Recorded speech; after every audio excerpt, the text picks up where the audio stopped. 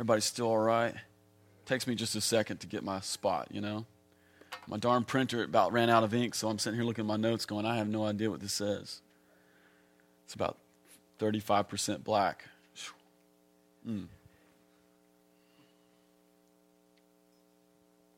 All right. Man, I appreciate your word, Cliff. That was great. This morning we're in the fourth part of a series called Called to the Impossible. And we're going to wrap it up this morning. What I feel like I need to do, if it'd be all right with everybody in the room, I feel like I need to do this because we have a lot of visitors. I feel like I need to backtrack a little bit and then come back and tack a little something on at the end. Is that okay? Okay. So we're gonna like review where we've been, and then I'm going to tack a nugget on the end. Is that all right? I was going to go a little further, but I feel like we're just supposed to go back, track, and tack a nugget on the end. Here's the deal. I don't feel bad about that because how many of you grew up in a house where your mama cooked for you? All right, this is the thing about mama's cooking. This is the thing about my mama's cooking. My mom's cooking, like, my mom would make, in general, she had like the same maybe 11 recipes, and they were in rotation. Was your mom like that? They were like the same 11 recipes, and they were in rotation. And there were certain recipes that were really, really good, you know, that I really like. Like, my favorite dinner that my mom cooks is like these little, I mean, no one else maybe would like it, but I love it. It's these little, like, thin pork chops, fried, of course, green beans, mashed potatoes, and macaroni and cheese. You know, that, here's the deal. If I take that and I pit it against maybe going up to Jeff Ruby's in Louisville with, you know, a 60-day aged dry steak that's 2.5 inches thick, you go, which one do you want? You go, I'll take the Jeff Ruby's. But can I tell you something? It was the little tenderloins and the mashed potatoes and green beans that grew me up, you know? So that's why I don't feel bad about, like, you know, reviewing sometimes and going back. And I don't feel bad about us hearing things over again because sometimes repetition is the best teacher and it allows us to grow up. It may not be the best thing you ever heard, but it allows you to actually grow. Is that okay? Awesome. Okay. All right, here's where we're at.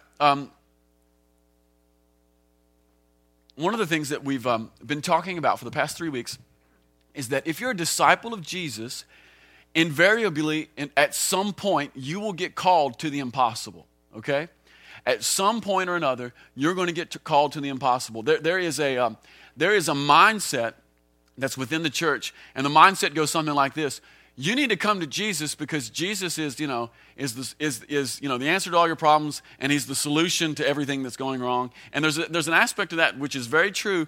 But one of the things that's underneath that, and perhaps is never said but is certainly implied, is that Jesus is the safest place for you. Okay? No, there's an aspect of that which is true. But what I'm here to tell you is if you're actually following Jesus, it's actually the most dangerous place for you.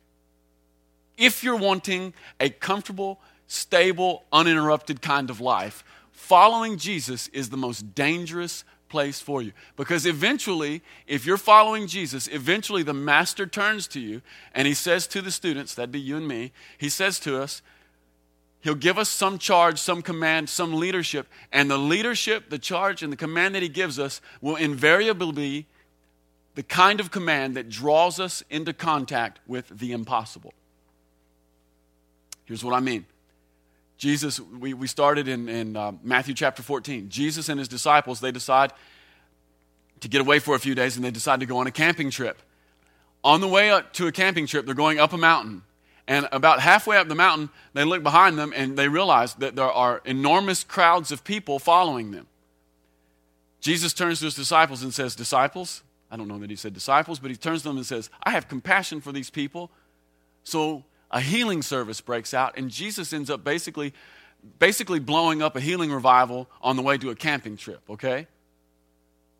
It takes all day long. There's so many thousands of people. Everyone's pressing in to touch Jesus, to get near him, to get a word, to get next to him, because when you get next to Jesus, solution comes into your life. And so a healing revival breaks out because of Jesus' compassion. It gets late in the day. It takes all day long. Finally, his disciples come to him, and the disciples say, Jesus, you've got to do so. I always think this is funny. The disciples are telling Jesus what to do. They say, Jesus, you've got to do something because it's getting late. We have nothing to eat. You send these people home. What is Jesus' response to them? you give them something to eat. Here's what I'm saying. If you follow the Lord around for long enough, eventually following Jesus is going to put you smack dab in contact with the impossible. There were probably 20,000 people out there on that camping trip. Jesus looks at them and he says, you guys feed them. And here's the thing. I've read the scriptures. I even read that passage like 4 times. And one of the things I'm just joking. One of the things I never found in that passage was, I never found the part where Jesus was like winking at them. You know? You guys feed them. And by you guys feed them, don't worry about it. I'll take care. See, here's the deal. Jesus wasn't joking. He says, you guys feed them. If you hang around with Jesus, eventually you're going to get drawn into a life of being called to the impossible.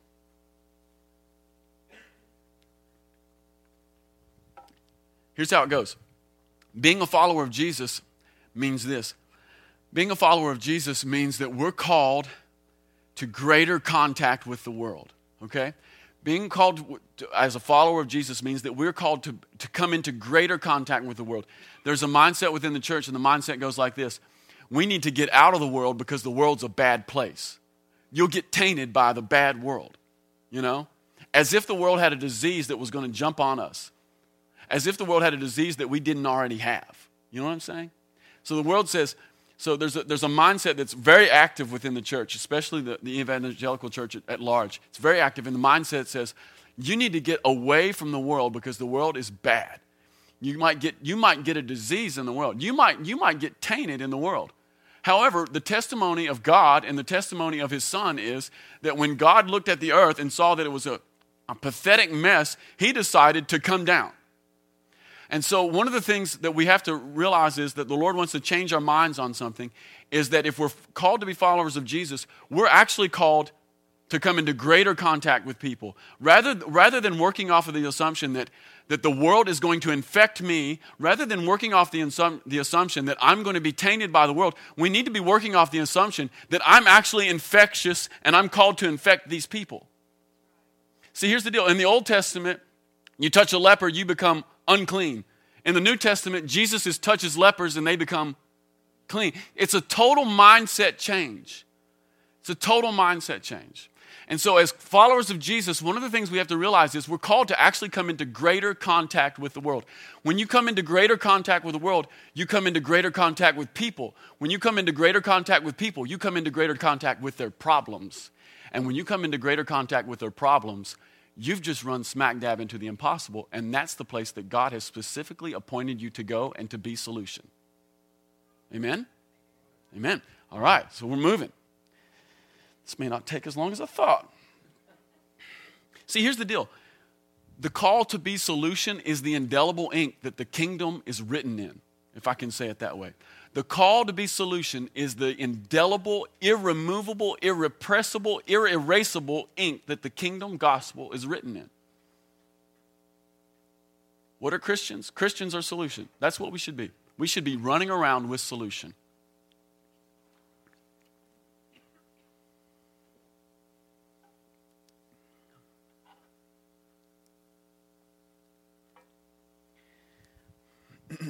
It's really not about retreat.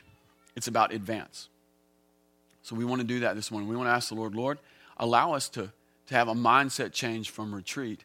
And God, would you put us into a mindset of advance? That's the thing I always come back to. God, take me out of a mindset that says retreat and put me into a posture of advance. Because when God saw the condition of the world, he didn't take a step back.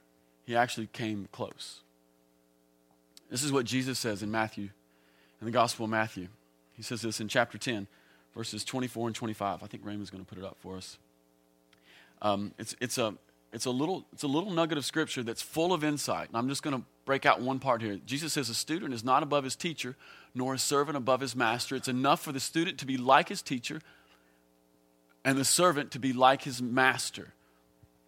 What's Jesus getting at? Jesus is getting at, he's looking at his disciples. He's about to send them out on mission when he tells them this. And he says, a student isn't above his master or his teacher, and a servant isn't above his master. It's good enough for the student and the servant to be like the teacher and the master. Here's what Jesus is getting at. Jesus is getting at a very simple principle for us that should be one of the overarching umbrellas of our life. And it's this. It's that if Jesus was sent to be solution in the earth, then my goodness, I am called to be trained up in solution as his disciple. I mean, that's the whole point.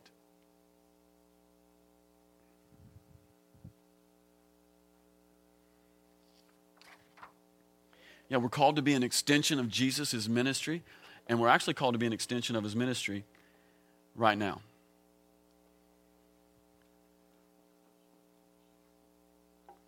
I also want to attack another mindset that gets rocking in the church. One of the things that keeps us unable to see that we're called to be solution in the earth, rather than seeing it as purely God's job to be solution, one of the reasons we haven't always fully grasped these two verses in the context that Jesus wants us to see these verses is because, for the most part, the church has propagated a mindset, and the mindset is this, that we're called to make converts. For the most part, for the last 200 years, the church has made converts and has come up remarkably short on making disciples. And I want to distinguish on this mindset a little bit because it's really important, especially for us guys who are here this morning. See, making converts places a higher priority on getting saved. I'm about to rock some boats, okay? Making converts places a high priority on getting saved. Can I tell you something? Jesus almost never talks about getting saved. You know what Jesus talks about? Follow me. There's a huge difference between getting saved and follow me. You know the problem with getting saved? One of the major problems with getting saved is that getting saved is a one-time event. Oh yeah, I got saved back in 1974. I live like hell now, but it's all good because I got saved. See, here's the deal. Jesus almost never spoke in language of get saved as we know it. He spoke like this: come and follow me. It's a remarkably different kind of call. Come and follow me. There's a proverb, and I don't have it this morning. I can't remember it. But the proverb basically goes like this: that basically talks about that righteousness is a path, and along it you find eternity. It's what Jesus is getting at. It's not about that one-time decision you made in 1974. It's about, do you follow him then? Great. Do you follow him now? That's the question for everyone in the room right now, is do you follow him now? I could care less about what anyone did in 1974. Do you follow him now? Where are you now? Another little nugget about an ideology that embraces essentially making converts rather than making disciples. Making converts places a higher value on doctrinal agreement. About to rock some more boats here. Yeah. Lord help me. See, here's the deal. Making converts places a high value on doctrinal agreement. Here's how it goes. It goes like this. When we place such a high value on doctrinal agreement, it looks like this in real life. Come up to a person and say, Haas, do you believe that Jesus was born of a virgin? Yes. Awesome. Do you believe that Jesus lived a sinless life? Okay, so here's what's happened. Haas has agreed with doctrinal statements. Okay? And this is where making converts, it lives within the realm of agreeing with doctrinal statements. Here's the deal. Doctrine is good, okay? I'm not going to say that. Doctrine is good. Agreeing with doctrinal statements is good. But when we place the value of discipleship underneath converts, and essentially converts are people who agree with doctrinal statements, what we end up doing is we end up perverting biblical faith, okay? Because here's what happens. We end up doing the equation like this. Agreeing with doctrinal statements equals biblical faith. And here's what I want to tell you. Agreeing with doctrinal statements never equals biblical kind of faith. Can I tell you something? Let me tell you this. The biblical kind of faith is always action-oriented. Look through the Gospels, and when you see Jesus blessing someone or moving on someone's behalf because of faith, it is almost always connected to the actions that they have put into place because of that faith. Remember the woman who had the issue of blood. She was bleeding for 12 years. She spent all that she had on doctors, and instead of getting better, she got what? Worse. She presses through the crowd. She lays hold of Jesus. Jesus says, I felt something come out of me. Who touched me? The disciples say, you're crazy, Jesus. Everyone's touching you. He says, no, someone touched me. The woman finally comes up, and she says, I just wanted to touch your cloak because I knew if I touched your cloak, then I'd get healed. And what does Jesus respond to her? Your faith has healed you. Go in peace. What kind of faith is that? It's not the faith of doctrinal statements. It's the faith that is action-oriented. See, doctrinal statements come after action-oriented faith. Doctrinal statements will almost never lead you into the kind of life that puts Jesus into action. Everybody cool? Okay. I was just meditating on this stuff this week. Everybody, I think it's Mark chapter 7 or 8. It's the Syrophoenician woman. She's a Gentile woman. She lives outside of Jerusalem. She lives outside of Israel. She's not in the club, okay? She's not in the club whatsoever. Jesus is actually on vacation at this point. He goes up by the Sea of Tiberias. Jesus is out at the beach, okay? He's trying to get away from everyone. And this woman comes plowing into the meeting, and she's like, man, I've got a daughter, and she's full of demons. And the Lord's like, I ain't hearing it. He totally ignores the woman, okay? And finally, the disciples come to him and say, Jesus, you got to do something about this woman. She's driving us crazy. She's got a daughter full of demons. And Jesus is like, well, it's not right that the children's bread be thrown to the dogs. And the woman says, yeah, but even the crumbs that fall from the table, the dogs get those. And Jesus says, for such an answer, your daughter is healed at this very moment. Your faith has healed you. It's that action-oriented faith. It's faith that moves us into something. Doctrinal statements, almost worthless for preserving your life. Here's the value of doctrinal statements. Doctrinal statements put up guideposts. They put up fences and rails that keep us safe as a group. It gives us a context to work within. So I'm not trying to say, let's throw doctrine out the window. That's not true at all. I'm just saying, let's don't value agreement with doctrinal statements over actually following Jesus. Because here's what happens if you value agreement with doctrinal statements over and above actually following Jesus. You actually get converted to the kind of faith that demons have.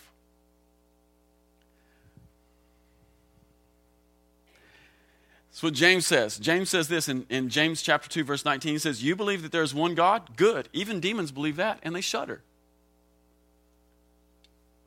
Let me update for you what James is saying. James is in a New Testament way repeating one of the doctrinal traditions of the Old Testament believer, okay? James says, you believe that there is one God. Good. Okay, let me translate that for you. In Deuteronomy chapter 6, there's something called the Shema. It's, Hear, O Israel, the Lord our God is one. It's like if you're a Jew, you live with an awareness of, Hear, O Israel, the Lord our God is one. Okay? When God called the nation of Israel out, he called them out from Egypt at this time. He calls them out of Egypt. Egypt is this society that's full of all kinds of gods. They had a God for every day. They had a God for every season, a God for every plant. There's just all kinds of gods. And the one true God comes in and shows his mighty hand of deliverance. And so out of that you give, Hear, O Israel, the Lord our God is one. It's like the rally cry, okay? And so James writes, he says, he's writing to believers who, for the most part, are coming from a Jewish tradition. He says, you guys believe that there is one God. Good. Even the demons believe that. So what he's saying is, you guys believe that Jesus is the Christ? You guys believe that Jesus walked the earth? You guys agree with statements of Jesus was born of a virgin? Good. Even the demons believe that. What's the difference? The difference is when you become the kind of woman who presses through a crowd and realizes that when I get next to him, I get solved. That's the difference. And that comes from following Jesus. There's a tremendous difference between agreement with doctrinal statements and following Jesus in your actual life with actual people around you.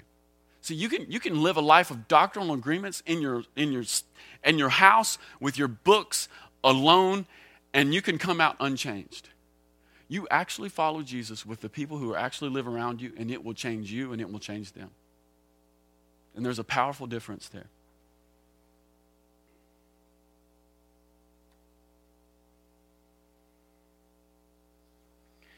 Yeah, see, right answers and doctrinal agreement that are divorced from the reality of application are essentially nothing more than biblical trivia, suitable for winning games, but completely unable to change and restore lives.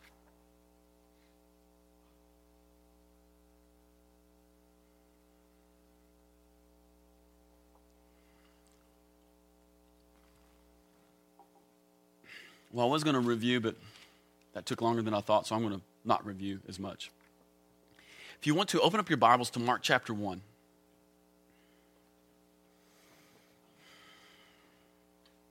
Because this is really the issue I feel like the Lord is bringing before our church right now. This is the issue.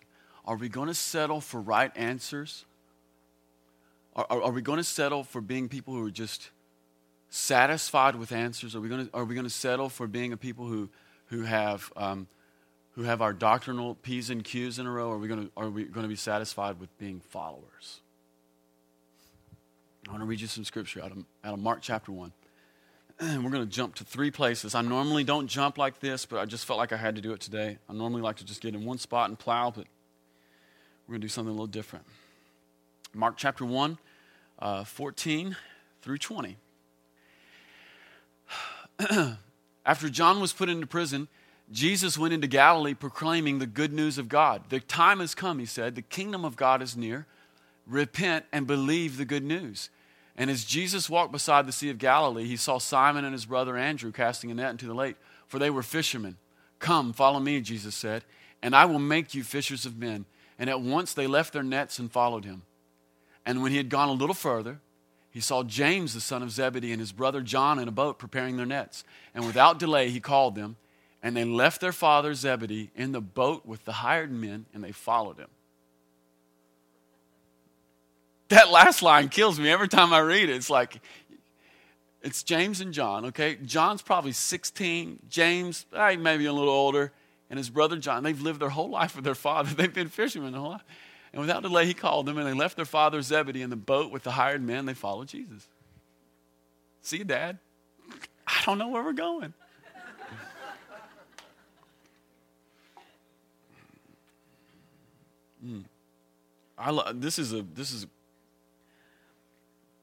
This is a really rich passage, and I'm going to try to just hit the point that I want to make and not the 97 other things we could bring out of it. But I want us to keep in our hearts as we're going through this morning that what we're talking about is the mindset change of settling for answers to test questions, to settling or putting our satisfaction in doctrinal agreement. And I want to see us make a heart and a mind change to where I will only be satisfied as a follower of Jesus. Verse 14, after John was put in prison, Jesus went into Galilee proclaiming the good news of God. The time has come, he said, repent, for the kingdom of heaven is near, and believe the good news. That little verse there, 14, after John was put in prison, what that tells us is that there was a shift that happened, and it was an end of one era, and it was the beginning of another era. John was the end of the classic Old Testament prophet, and when John was put into prison, it was the end of that whole thing. It was just an end of an era, and at that point, Jesus' ministry comes out. And here's what I want us to see, especially as we've been talking about some things. What was John's message to the people? Jesus is coming, but what was his message before that? Repent. Be baptized for the forgiveness of sins, right? All right. Look at Jesus' message. What's Jesus' message? It's almost the same thing, isn't it? But it is a little bit different, and where it's a little bit different is really telling, and it's important for us, okay? John's ministry created an awareness of the people's needs to be forgiven, okay? John was out in the desert. He was wearing camel hair and eating locusts. And he's shouting out, and the Bible says like a croaking toad. And he was crying out, repent. And John's message brought an awareness to the nation of Israel that they needed a heart change, that they needed to be in right standing before God. Come out, be baptized. That was John's message. That was, even the baptism was his message, that you need to be washed, you know. And that was John's whole gig. And here's the deal. All of Israel went out to see him. What was Jesus' message? Repent, because the kingdom of heaven is near. Repent and believe the good news. There's a slight difference here, and it's an important difference. The difference is the kingdom of heaven is near. Okay? With John, you get an awareness of our need. With Jesus, you get not just an awareness of the need, but solution comes. See, here's the deal. When the kingdom of heaven shows up, solution shows up every single time. Sick people came to Jesus, Jesus would touch them and heal them. Why? Because solution was available. And the solution is the kingdom of heaven.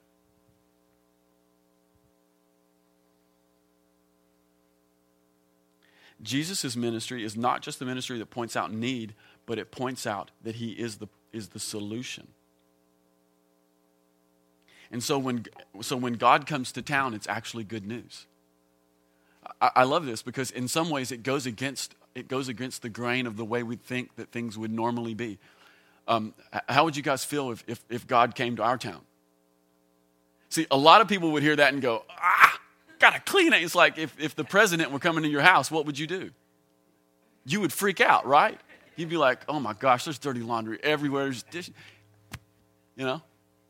There's a certain temptation to feel like that, like, you know, if Barack Obama were to come to my house, man, we have to get it ready, you know. Don't just show up, you know, let me have some notice. Why? Because it might not be good news. Maybe I don't want him to see the way it is. And so there's even that implication even when God comes to town. You know, if we could tell everyone, you know, Campbellsville will get ready because God's coming to town, there'd be some people who might be excited about it, but the people who had thought about it even for a second, they might be like, I don't know about this. But here's the real news. If God comes to town, it's good news. Because when God comes to town, especially in the person of Jesus, solution shows up. We don't, it's not just that we're aware of our need, it's that solution comes along. You know? It's the best part. So we don't have to just hang out in awareness of my need. We get to move on into the fact that solution has come as well. Look at the end of verse 15 there. Repent and believe the good news. I want to say a couple things about repentance. Repentance just essentially means turn around, but it means more than that. It means to change your mind. It means change the way you think. Change the way you think in light of the fact that the kingdom of heaven is at hand. Okay? And repentance isn't the one-time call thing. It's not the thing we did back in 1974 when we got saved. Repentance is an ongoing lifestyle. Repentance isn't just the door, it's the path as well. And so when Jesus shows up and says, repent and believe the good news, repentance is always, let me put it this way, repentance is best seen in the context of the kingdom of heaven coming. Okay? Repentance is best seen in the context of the kingdom advancing upon a town, upon a person, upon a city, and on a region. And so one of the things that we need to see is this, is that people's ability to repent is in some ways based upon the amount of kingdom demonstration that there is in that region. Okay? That's one of the things that God's calling us to. God has sent his son into the earth to be solution. Jesus shows up with a kingdom proclamation, and the kingdom proclamation comes that the kingdom of heaven is near, which means it's about as far away as your hand is from your arm right now. And not only that, but because the kingdom of heaven is near, the nearness and the presence of God and the presence of his kingdom provides an atmosphere for genuine repentance and genuine belief that leads to following him.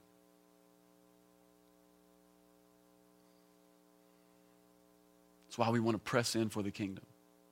Because the more that we begin to demonstrate the kingdom, the more that we begin to demonstrate that God's kingdom, his ways, and his rule is superior to every other kingdom, the more that there's an awareness,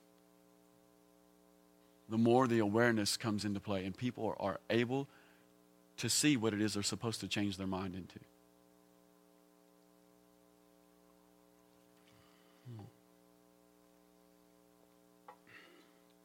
In verse 16, Jesus is just calling his first disciples. he's walking out. He's calling his first disciples. And we've already kind of had a little fun with verse 20. I mean, they've been with their father for their entire lives. It was the only thing they probably knew how to do in terms of making a living. Like in these days, there was no plan B, you know? You learned from your father how to make a living because your father had learned it from his father, and that's what you did. There were no multitaskers, you know? If your dad was a fisherman, you learned how to be a fisherman, and your kids would learn how to be a fisherman. There's no plan B. And so these disciples, they're with their fathers and they're with the hired men, and they've been fishing for their entire lives. And then Jesus calls them and he says, hey guys, come and follow me, and they take off. Have you ever read that and thought, what would make people jump out of the boat, leave my dad, leave my future in some ways, leave my ability to make a living for me and my family, and leave my family in a bad situation, at least initially? Anyone ever read that and thought, what would make people do that? I mean, the short answer is that they'd been found by something better, you know? They'd been found by something better. But the really point I want to get at here is that Jesus isn't calling for these disciples to come into a life of doctrinal agreement. He's calling his first disciples into a life of following him. And that is radically different. Everybody sees that, right? Jesus shows up. His call isn't get saved. His call isn't believe that I was born of a virgin. Believe that I haven't sinned. It wasn't any of that. It was follow me. Okay? Now I want you to turn in your Bibles to Mark chapter 3. Because there's a progression that happens. Look at Mark chapter 3, verse 13.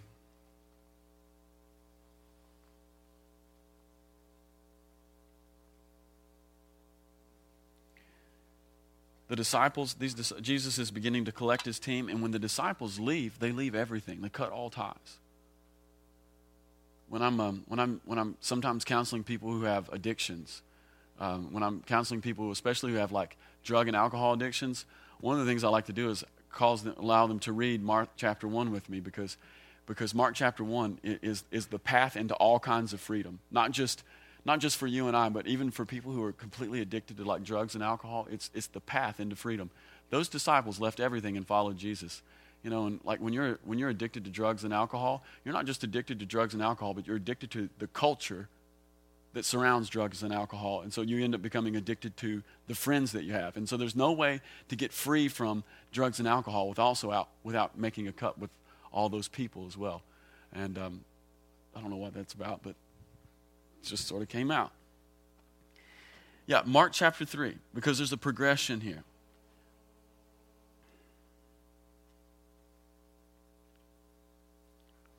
Let's read this. We're going to read down to verse 19. Jesus went up on a mountainside, and he called to him those he wanted, and they came to him, and he appointed 12.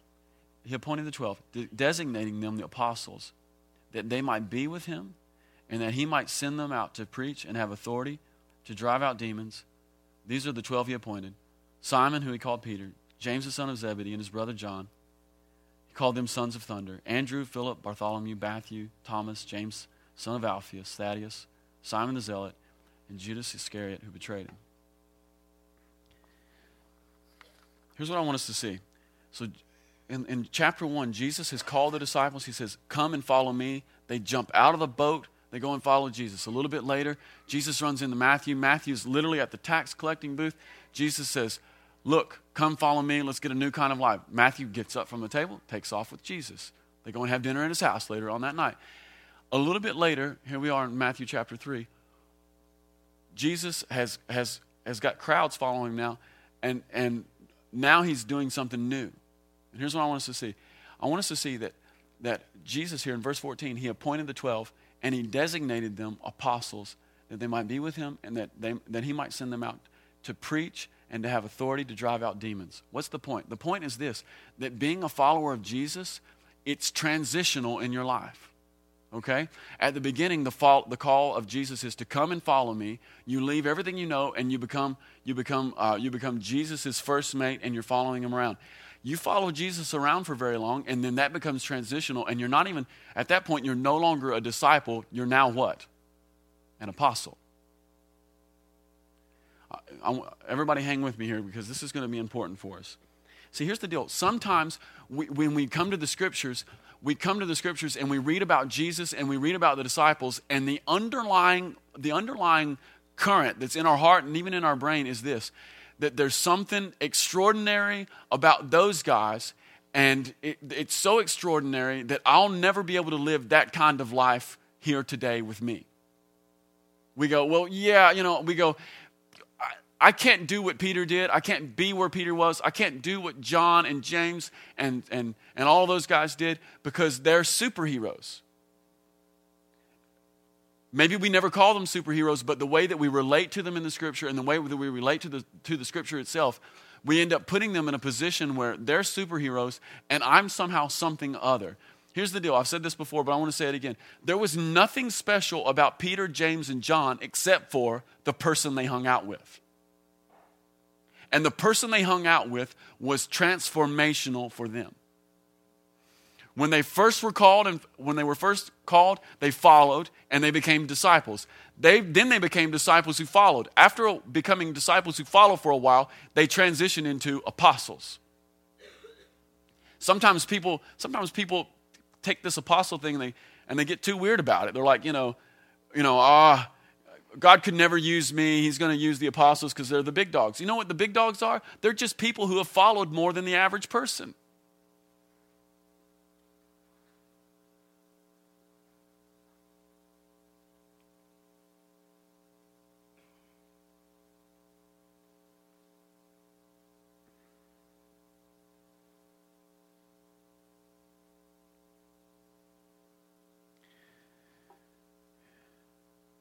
Here's what apostles mean. Apostles just mean sent ones.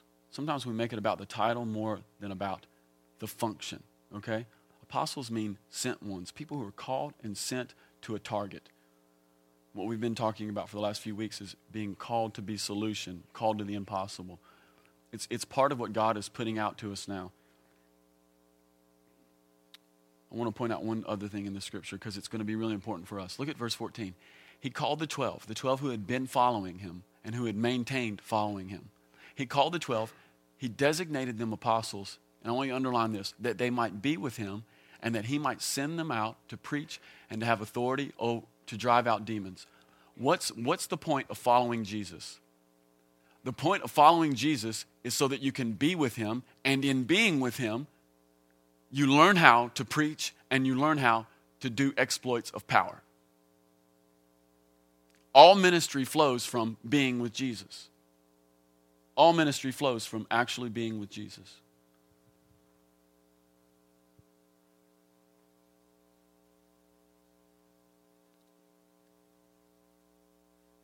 See, there are a couple essential ingredients that are included in fulfilling our call to demonstrate the superior nature of the kingdom of heaven. And the first essential ingredient it's very simple. It's verse 14. It's being with Jesus. See, following puts us in a position to be with Jesus. In being with Jesus, we get ingredient number 2. We get the command and the sending from the Lord. See, no one can be sent who isn't with him. I mean, it's so simple. Following Jesus puts us in a position to be with him. And being with him puts us in a position to be sent from him with power.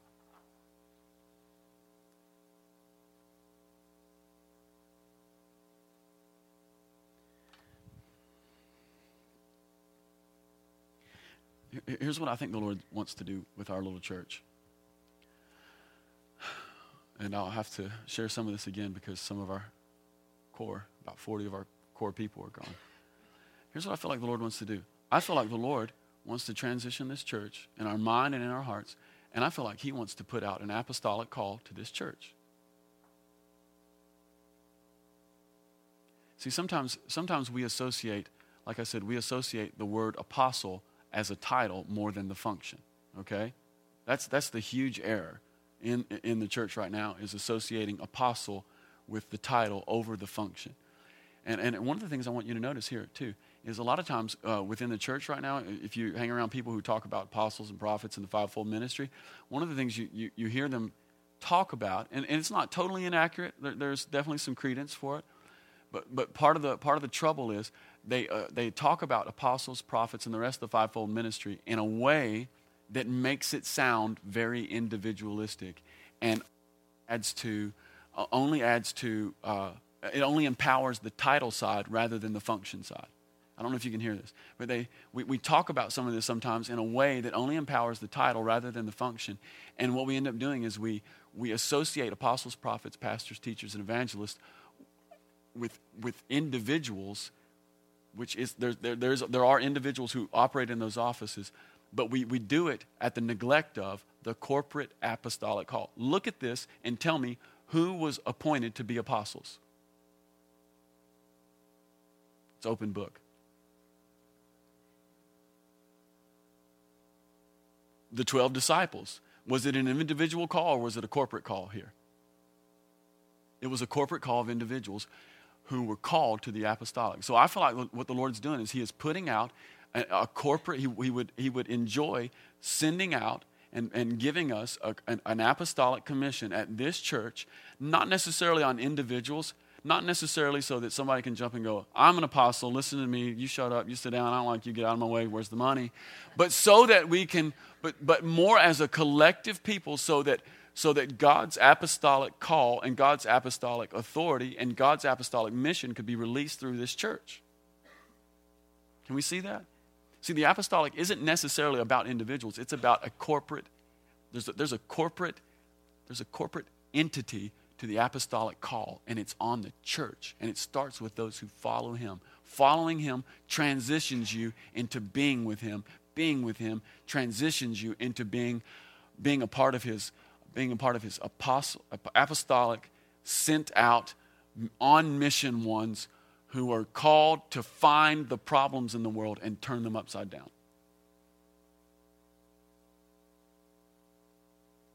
See, it's really, and here's the deal. This is where we're at as a church. This is about us doing it together. On purpose, I wanted to read the list of the names, and I love the fact that Mark and all the other gospel writers include the list of the names. Sometimes, when we read genealogies or lists like that, we're just like, forget that, let's get the good stuff. But I'm telling you, there's some really good stuff in this list. Here's what I want you to see. See, we're called to do this together. Think about this. Jesus is the smartest person who ever lived. He was the best disciple maker who ever lived. No one could replicate themselves into other people better than Jesus. No one could care about the people that he was replicating himself into more than Jesus. And no one would have been wiser about who to put on their team than Jesus would. And then this is who he gets. He gets Simon. He gets who he called Peter. James, the son of Zebedee, and his brother John. He called them sons of thunder. Andrew, Philip, Bartholomew, Matthew, Thomas, James, son of Alphaeus, Thaddeus, Simon the Zealot, Judas Iscariot, who betrayed him. What's the point? The point is this. On this team of 12, you've got Peter. And we all know Peter from the scripture. Peter is loud. Peter is brash. And to a great extent, Peter is a man filled with failure, but at the same time, he's a man filled with faith, okay? Like if it's possible to do it, what's Peter going to say? Let me do it, okay? Right? Who else is on this team with Peter? Thomas. Thomas sees it and says what? I doubt it. I doubt it. It actually gets way better. Check this. You got Matthew. What did Matthew do for a living? He was a Jewish tax collector. Okay, now we got to get this straight. He worked for the Roman occupying. The Jews couldn't stand the Romans. They were in on their territory. The Romans had taken over Jerusalem. And here we've got Matthew. He's a Jew and he's a traitor, okay? I mean, essentially he's a traitor. He's betrayed his own people to go work for the Romans and to extract taxes from them. And this is how tax collecting worked in those days. The Romans would come to the tax collectors and say, well, taxes are 5% of whatever, and your living is just whatever you can extract above the 5%. So long as we get 5%, we don't care. You take your cut. So what would tax collectors do? People would come to pay their taxes and be like, dude, taxes are 15%. Everyone knew that they were 5%, but he had the backing of the Roman army. Tax collectors were very unpopular. Okay, so I want you to get this. We've got Matthew, traitor, works for the government. His entire life has become filthy, stinking rich working for the government. Who else is on the team? Simon the Zealot. Do you guys know what the zealot means? Simon wanted to overthrow the government. Simon was an anarchist. At this time, there were people, have you guys ever heard of like the Maccabean Rebellion and all that stuff? Okay, that was like 400 years before this. But in intermediate times, since then, there would be these little uprisings and revolts, and there's a little tribe out in the wilderness called the Essenes, and they were like, dude, let's get out of here. We want Messiah to come, because when Messiah comes, he's going to kill the Romans. We're going to get Jerusalem back. And so Simon the Zealot is an anarchist who wants to kill the government and overthrow them and get Israel back, and he's on the team with the Jewish tax collecting traitor. Now, there's wisdom in this. Okay? We got Peter who says, let's do it. We got Thomas who says, I doubt it. We got the tax collector who says, go Rome. We got Simon the Zealot who says, let's kill them. Says, I mean, here's the thing, and that's the drama that's involved here. Simon the Zealot wasn't just like, let's vote them out of office. He was like, let's take our swords and kill them. Okay? It gets actually even better than that. We could play this game all day, but we'll stop at this one. James and John, the sons of Zebedee, which Jesus gave them this name, and he called them sons of thunder. Who remembers why Jesus named James and John the sons of thunder? There's a little encounter that happens. What was it? Anybody remember? They're on a ministry trip with Jesus, and the Samaritans don't welcome him. And then what is James and John's solution to the Samaritans being unwelcoming to them? Yeah, they say, Jesus, is it okay if we call down fire from heaven and exterminate this whole group of people? It's really what happens. Okay? Okay, so they're on the team. And who are they on the team with? They're on the team with Philip. Anybody? See, here's the deal. Cliff mentioned this morning. Does anybody remember where Philip went on his first mission trip in Acts chapter 8? He went to Samaria. What's the point? The point is this. You got two brothers who are willing to exterminate an entire people group with fire from heaven on the same team with a guy whose heart is bent toward those very people. What's the point? The point is we're called to do this together. The point is that the Lord would like to extend an apostolic call in this church and in this room and in this region. And he doesn't want to do it based upon uniformity. He wants to do it based upon diversity. All kinds of people.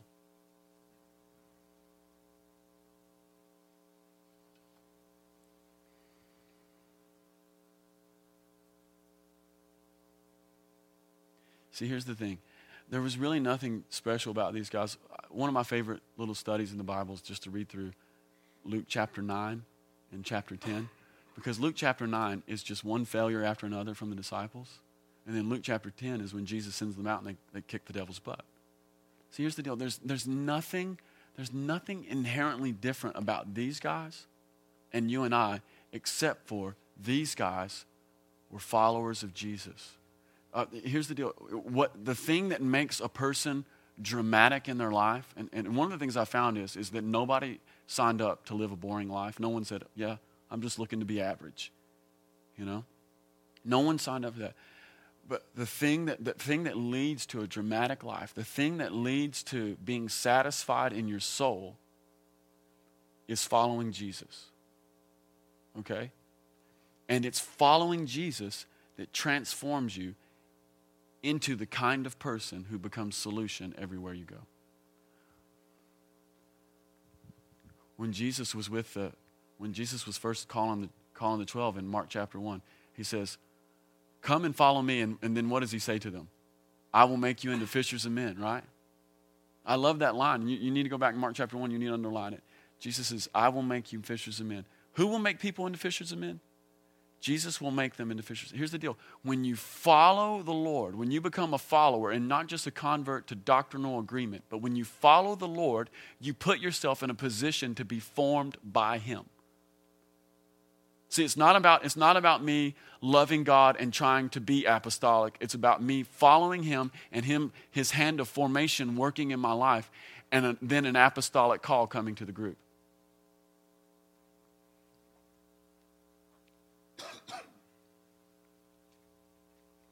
One more example, and then we'll be done. Mark chapter 10, 17 through 21. This is rich young ruler. As Jesus started on his way, a man ran up to him and fell on his knees before him and said, Good teacher, what must I do to inherit eternal life? Why do you call me good? Jesus answered. No one is good except God alone. You know the commandments. Do not murder. Do not commit adultery. Do not steal. Do not give false testimony. Do not defraud. Do not defraud. Honor your father and mother. Teacher, the man replied, I have kept all of these since I was a boy. Jesus looked at him and loved him. One thing you lack, he said.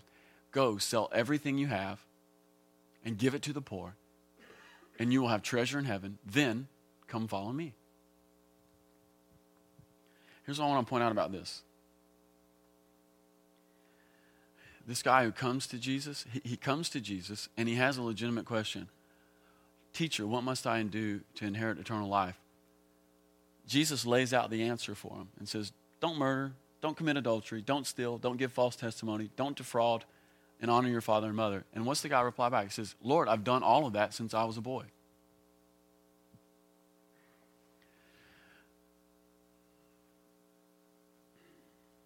See, here's the deal. This guy has kept the commandments and he's been faithful. And he's been faithful in a lot of the right places and in a lot of the right ways. And he's able to answer Jesus with affirmation. But then what does Jesus do? He says, well, you lack one thing. And I want us to really see this. When Jesus says you lack one thing, he's not beating him up. What the Lord is doing is he's beginning to apply his shepherding rod to the boy. And he's beginning to apply discipleship to him, okay?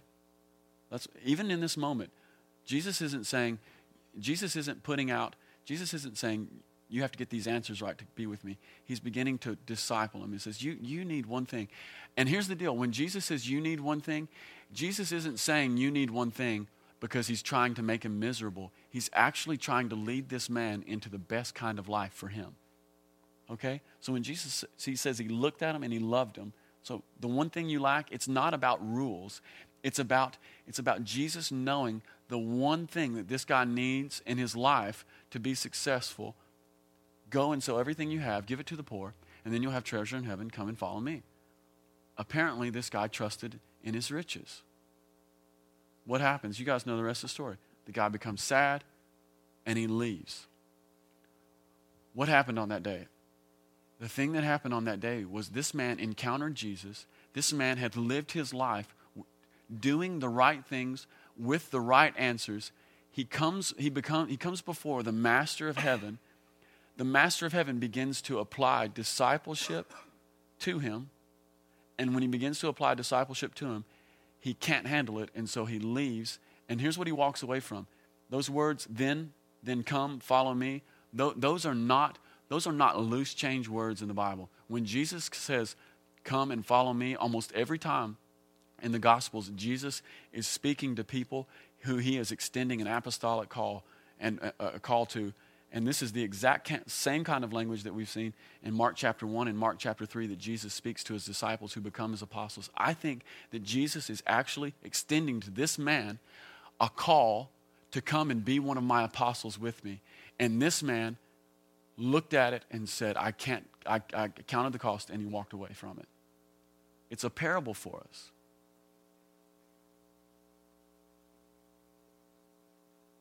See, Jesus' call is a call that requires total surrender.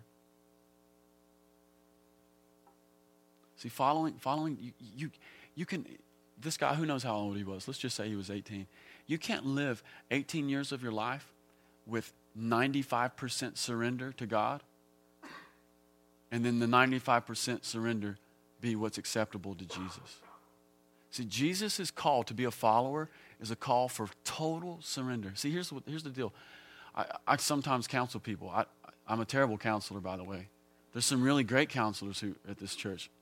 I'm not here this morning, but there's some really great. I'm terrible, but I sometimes, get in a counseling situation with people, and what becomes apparent to me is that I'm sitting with people who have surrendered a portion of their life, and it's the one little portion that they haven't surrendered that's creating hell for everything else and everyone else in their life. This happens all the time. It's like, well, Jesus, I give you access to my body, and I give you access to my sexual desires, and I give you access to my family, and I give you access to my children, and I give you access to my job, but Jesus, you don't have access to my money. And when you disinclude Jesus from that realm, then it just starts to ruin a lot of other things.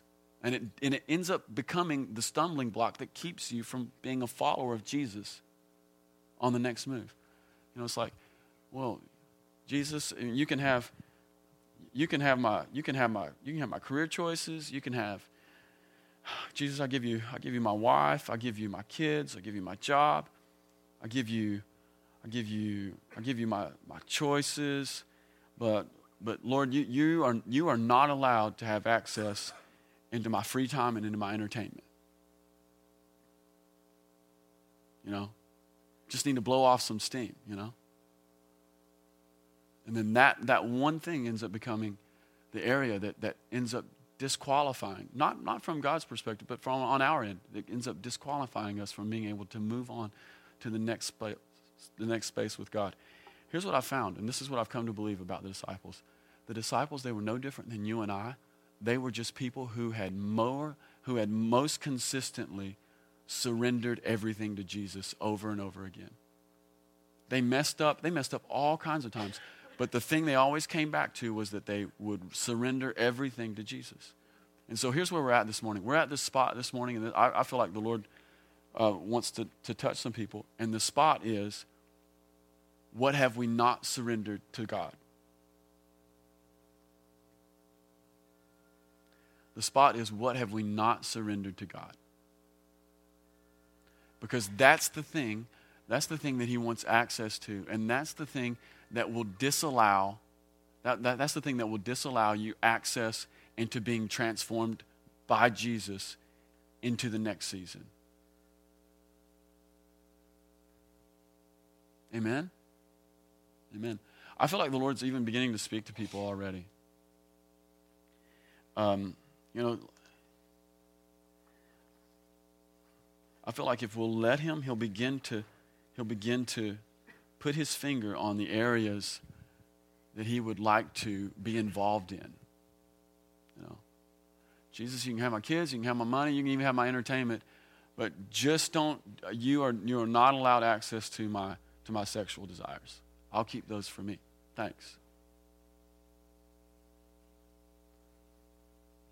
Jesus, you can have my sexual desires, you can have my money, you can have my family, but you cannot have access to the way I feel about my SOB neighbor who lives across the street.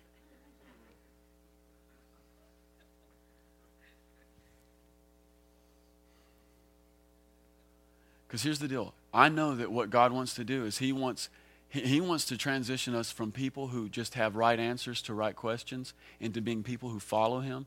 And some of us have been people who followed him, and he wants to transition those followers, and he wants to give them an apostolic call. He wants to put an apostolic call on this church to be Solution. Amen? Why don't we stand up this morning? If you're on the ministry team, please come forward.